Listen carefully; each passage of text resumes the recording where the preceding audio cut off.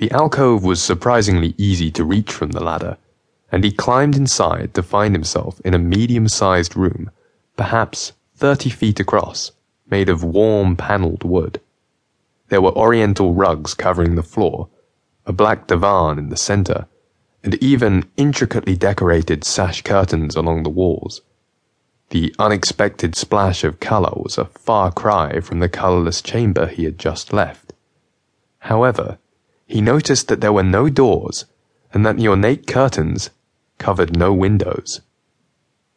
There was someone sitting on the divan, with his back to the entrance, engrossed in a thick leather-bound book. The bald man could not make out the title. "Hello," he called out to the stranger. "Excuse me, could you help me? Where am I exactly? I know it's an odd question, but you see, I think I must have hit my head or something.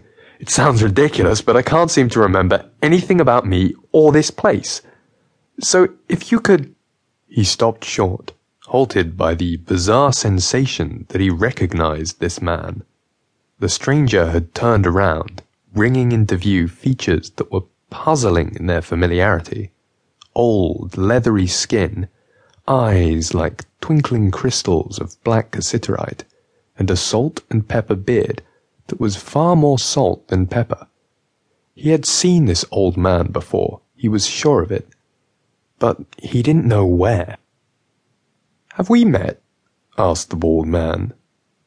"I don't know," said the old man, giving an enigmatic smile. "Have we?" The bald man was taken aback by this reply, then quickly grew irritated.